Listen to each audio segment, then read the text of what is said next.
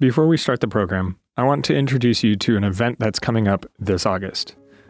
The Loma Linda Institute of Worship is offering a worship leadership certificate to help leaders and pastors take their congregation's worship experience to the next level.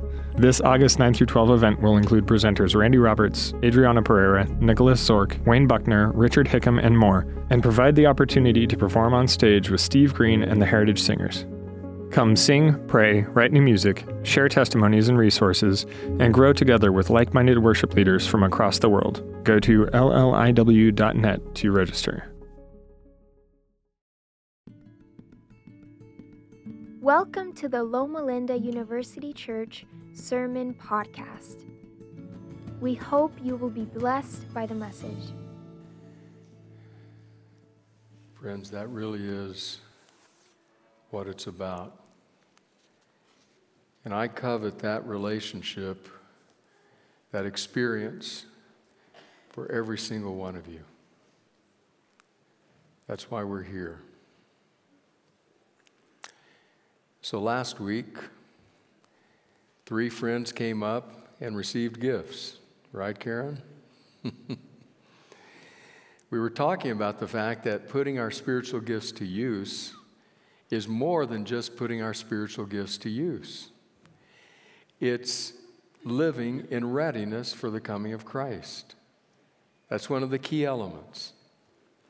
So our 3 friends, like Phil back there, they received gifts with 3 strings attached. You've got to use them this week, that is this past week. You've got to include someone else in what you're doing, and you have to capture it on your phone.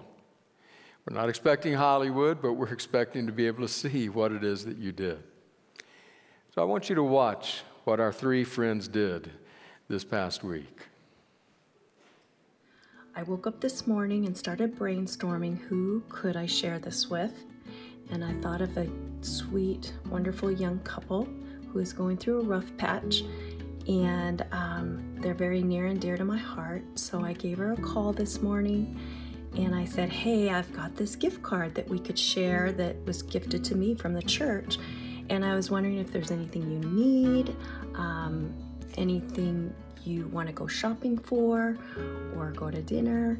And she said, well, actually, I was just about to place an order on Instacart for our groceries this month, and I was going to have to put it on my credit card, so that would be wonderful. I said, okay, let's go spend this handy-dandy gift card on your groceries.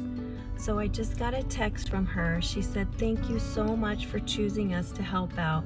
I really am amazed that God had you think of us right when times got tough and after we had been doing so well for so long. So thanks, Loma Linda University Church. Courtesy of the University Church, not me, it's the church. And we're going to provide the $100 gift card that the store can use at its discretion for assisting people with purchases that can use the boost. So anyway, that's what I'm going to do now. Let's hand it to Alicia. Is that right? Yeah, thank you. Thank you very much. Now she will be in charge, not my discretion, hers. This is a really good gift for people at the store that they will really appreciate it because we have a lot of customers regularly coming almost every day. So probably I will surprise them today with this card. Awesome. Mm-hmm. That's the whole Thank idea. you. Oh, great. So I thought long and hard about what I should do with the gift card, and I decided that I should give it to the Redlands Adventist Academy Jazz Band, which I am a part of, because every year we don't get a budget to buy new music with, and so this gift card would really help so we can buy more music and keep playing. Beautiful. Thank you so much. To Karen, to Daryl, to Phil, thank you so much for the creativity and the caring. It's deeply appreciated. Now, I'm going to guess that when the 3 of them left church last week, there was one question on their minds. One word question. And that question was, how? How am I going to put this to use? How am I going to do what they asked me to do at church? And that's the very question we're asking ourselves today. We're together for the 5th time talking about spiritual gifts, and now we come to the question of how. It's really a twofold question. How do I determine what my spiritual gifts are, and how do I put them to use? We're especially going to focus on the first one, but we'll say something about the second as well. So a very quick and easy answer to the how question is to go to our website, luc.org, and on the home page you will see a link that says Spiritual Gifts Test. Click on that link, follow the instructions, and that will be a very helpful journey toward determining what your spiritual gift set is. And then you can fill out a volunteer form, and that will help you know how to put it into practice. That's an easy answer.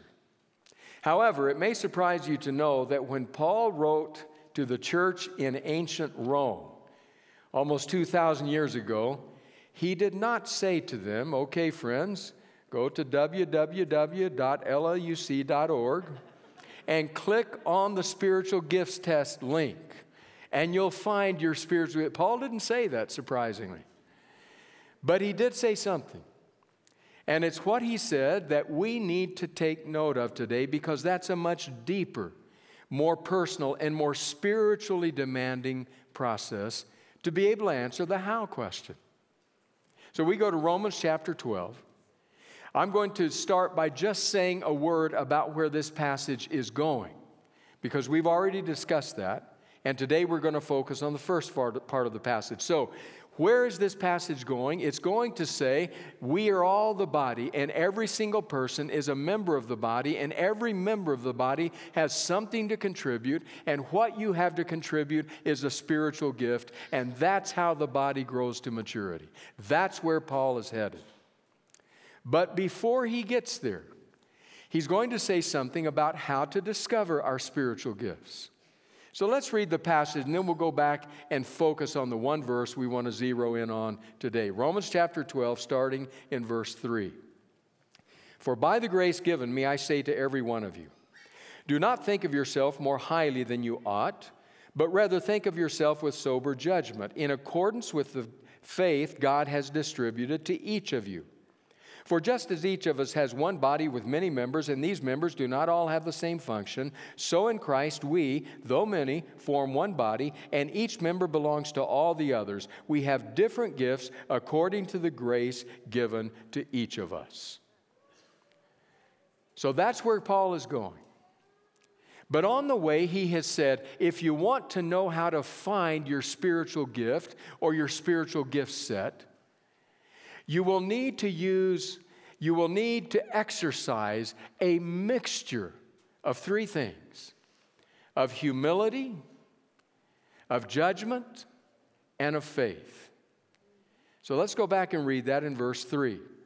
He says, for by the grace given me, I say to every one of you, do not think of yourself more highly than you ought, but rather think of yourself with sober judgment in accordance with the faith God has distributed to each of you. So he's talking about doing a self-assessment. And that self-assessment needs to include those three ingredients: humility, judgment, and faith. Self-assessments are not easy. Self-assessments aren't easy because we don't really like to look at those parts of ourselves that aren't matured, that we're not particularly proud of, or that we don't like. It's just like not looking your best and saying to someone, don't take a picture of me.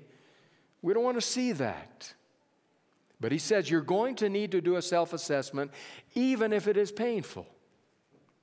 It's like the old story of the old desert nomad in his tent at midnight when he wakes up and he's hungry.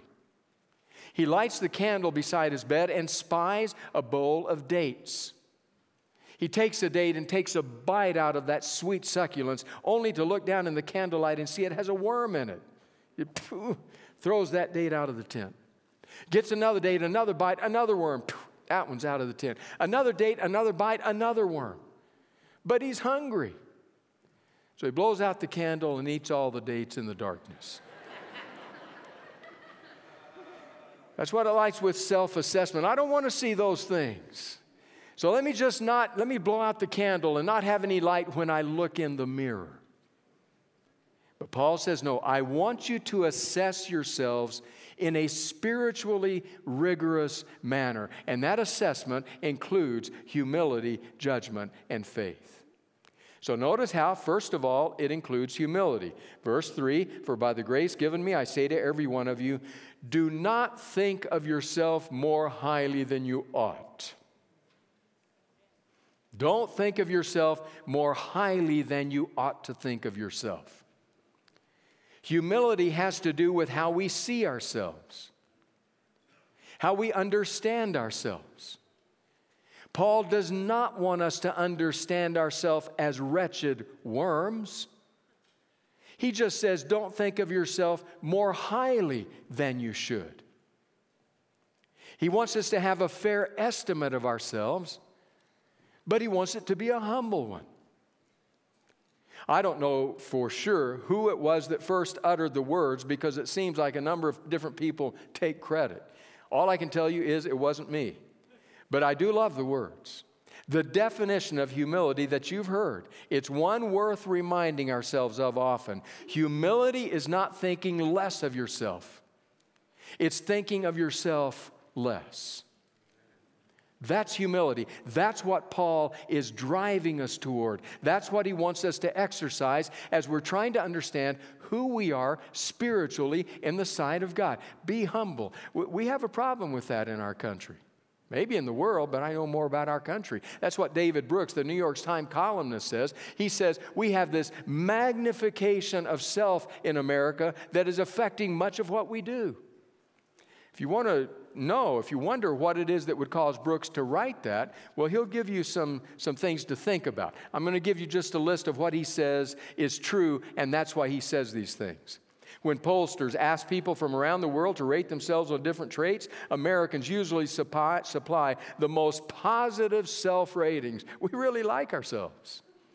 Although American students do not perform well on global math tests, they're among the world leaders in having self-confidence about their math abilities. We're not very good at it, but we really like what we're able to do. 94% of college professors believe they have above-average teaching skills. Now, I'm no mathematician, but I don't think it's possible for 94% of the professors to be above average. Or what about this one? 70% of high school students surveyed claim they have above average leadership skills, and only 2% are below average. 2%. A few decades ago, it would have been unthinkable for a baseball player to celebrate himself in the batter's box after hitting a home run. Today, it is routine. Similarly, pop singers wouldn't have composed songs about their own greatness. Now those songs dominate the charts. The number of high school seniors who believe that they are a very important person in the 1950s, 12%, in the 1990s, 80%. American men are especially susceptible to the perils of overconfidence. Men unintentionally drown twice as often as women, because men have great faith in their swimming ability, especially after drinking. In short, Brooks concludes, there's abundant evidence to suggest that we have shifted a bit from a culture that emphasized self-effacement, I'm not better than anybody else, but nobody's better than me, to a culture that emphasizes self-expansion. And Paul says, if you're going to find your spiritual gift, you need to exercise a mixture that includes humility. Read this past week. A dentist says to the young patient in his chair, "You need a crown." And she says, "I know, right?"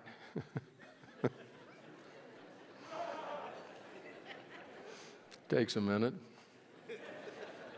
I also read that if you want to know the true estimate of a man, it probably lies somewhere between what his mother thinks of him and what his mother-in-law thinks of him. Somewhere in between those two is probably the true estimate of the man. I love the words of Ellen White when it comes to these matters. Listen to what she says. In choosing men and women for his service, God does not ask whether they possess learning or eloquence or worldly wealth. He asks, do they walk in such humility that I can teach them my way? Can I put my words into their lips? Will they represent me? Do you want to know what your spiritual gift set is? Approach it with humility. Paul says you'll need to exercise a mixture of humility and, secondly, judgment. Humility, judgment, and faith. So we go back to Romans 12:3. What does he say about this one? He says, "For by the grace given me, I say to every one of you, do not think of yourself more highly than you ought, but rather think of yourself with sober judgment." There are a number of different directions, a number of different nuances which we could follow in the meaning of that word in the original.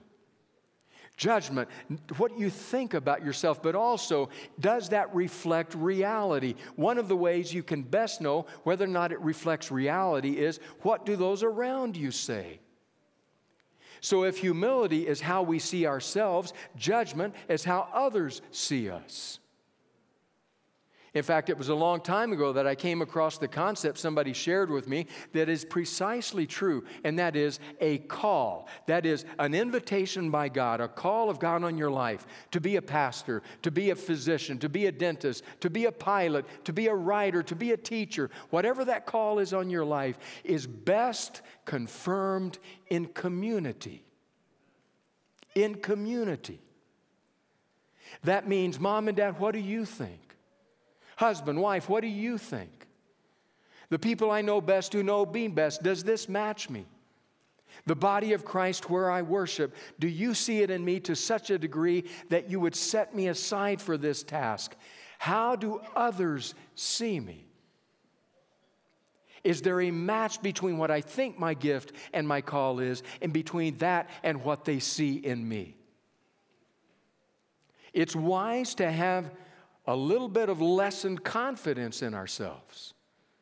Maybe not quite as much certainty. Maybe willing to hear what others think and say. That's actually underlined in a rather surprising and poignant manner by Tomas Chamorro-Premuzic, a psychologist, who in the Harvard Business Review writes this: "There is no bigger cliche in business psychology than the idea that self-confidence is key to career success.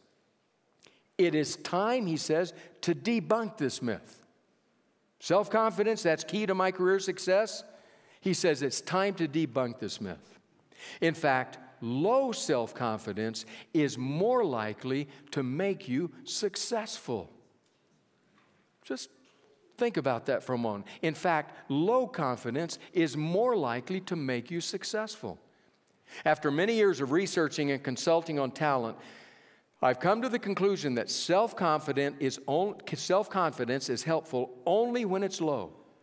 Sure, extremely low confidence is not helpful. It inhibits performance by inducing fear, worry, and stress, which drive people to give up sooner or later.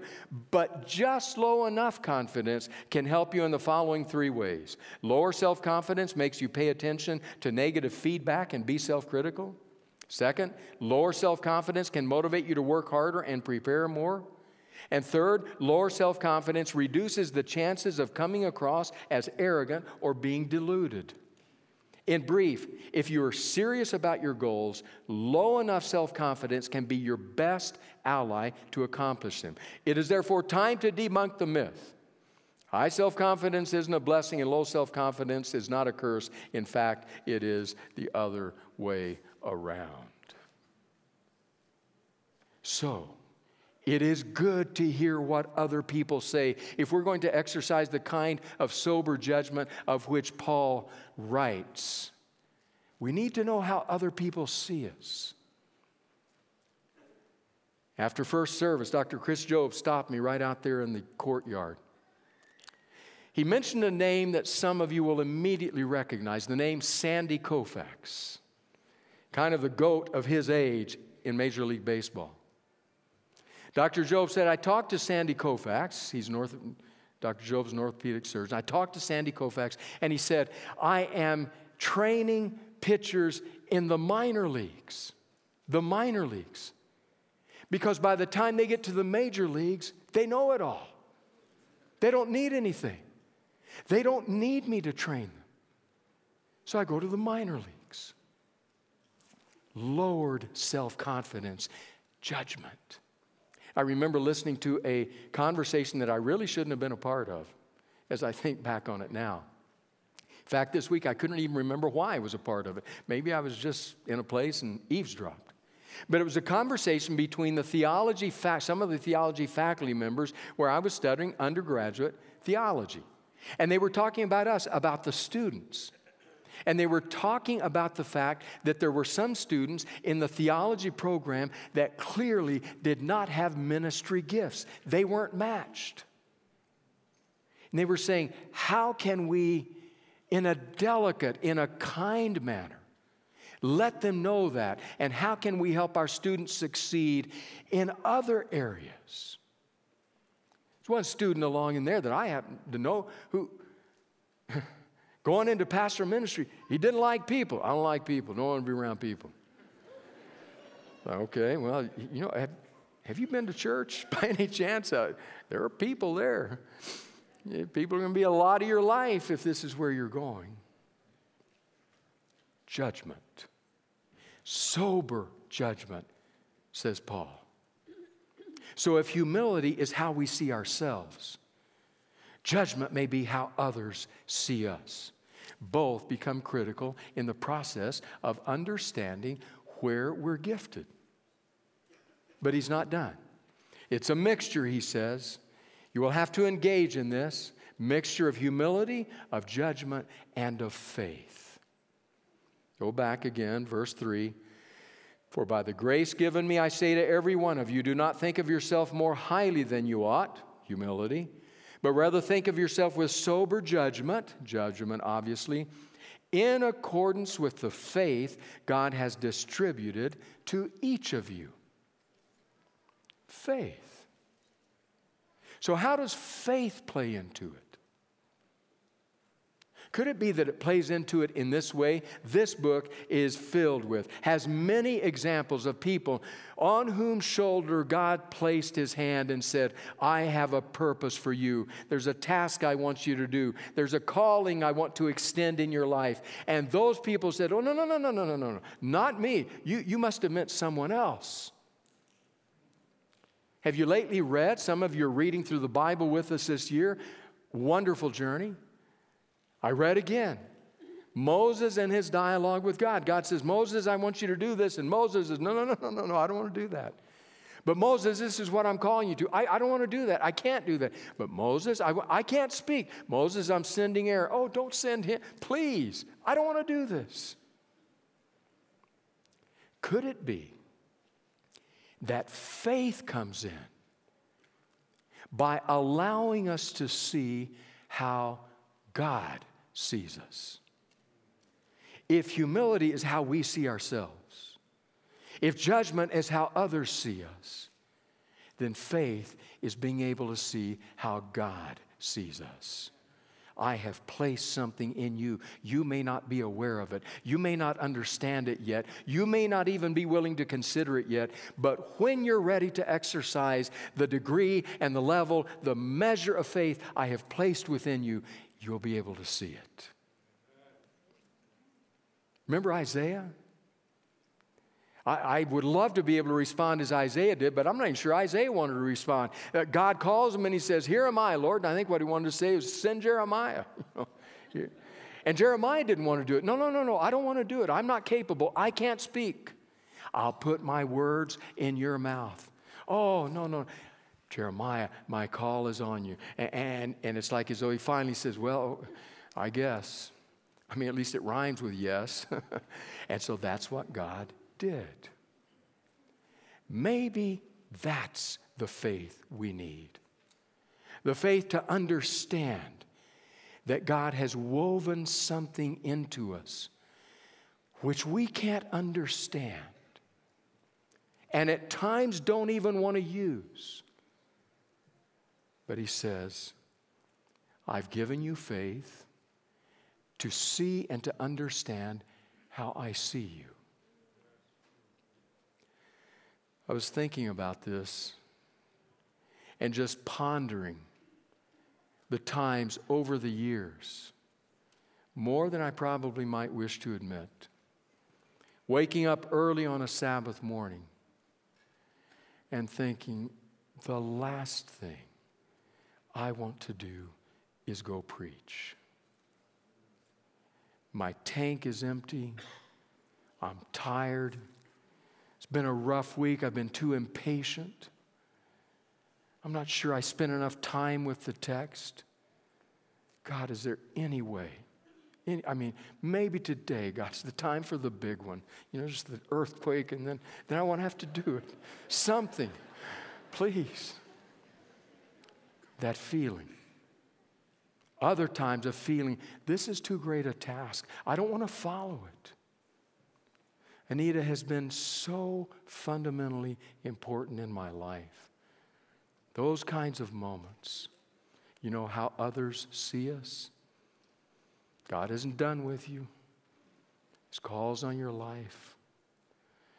Somehow it takes a trembling, shaking faith for most of us at times to be able to grasp how God sees us. It wasn't until yesterday afternoon that I saw that video that we saw just a bit ago. And to think that 30 years ago, teaching a whole person care class to PT students, that somehow the Spirit of God was moving in our midst. And that a decade, 15 years later, God would tap two of us on the shoulder. One to say, I want you to come. And the other to say, see, you need to have faith. And now he's an esteemed colleague in our ministry here at this church. It's just amazing what God does. Faith has to be a part of that mixture. You're sitting there today and you may be tempted to think, I don't have anything. There's nothing special I can offer either this body or Christ's people out in the world that he's still seeking. But there is something there in every single one of you. You notice, I've read it 3 or 4 times just this morning. Paul says, to every one of you I say. It's every single one of us. So what your prayer may need to be is, God, increase my faith so that I can actually see me as you see me and recognize that there's something of value, something that you can use. Do you know that there are people sitting here that can change the world for somebody else? For another community? People sitting here today that if you open yourself to God, God will do things that will leave you stunned, thinking, I had no part of that. But you did. Because God wove that into the fabric of who you are. And that's why Paul writes about the gifts. He wants the body of Christ to know you are gifted. It is within you to do something. And so we come to this last time together and say, then how? How do we do it? Well, the simple, quick, easy answer. Go to luc.org and click on the spiritual gifts test and take it. And then fill out a volunteer form. But the much deeper, probing, penetrating answer is to ask yourself some questions. First, having to do with humility. How do I see myself? Do I see myself as a worm? Or do I see myself as the Savior? You're neither. But you need to see yourself truly, realistically, with humility. How do others see me? Are people saying, I see this in you, you're good at that? Have you ever considered, God, help me to see how others see me? But most of all, those questions about faith. God, please, would you give me a robust faith? Yes, a faith that accepts what Jesus has done for me without question. But right now, even more, a faith that allows me to see what you see in me. That's how Paul says it happens. The exercise of that mixture of faith and judgment and humility So I guess that's the end. The only thing left now is, will you act? Gracious God, give us the faith, give us the courage to act. In Jesus' name, amen. Find more podcasts, videos, church events, and how you can support the Loma Linda University Church at lluc.org.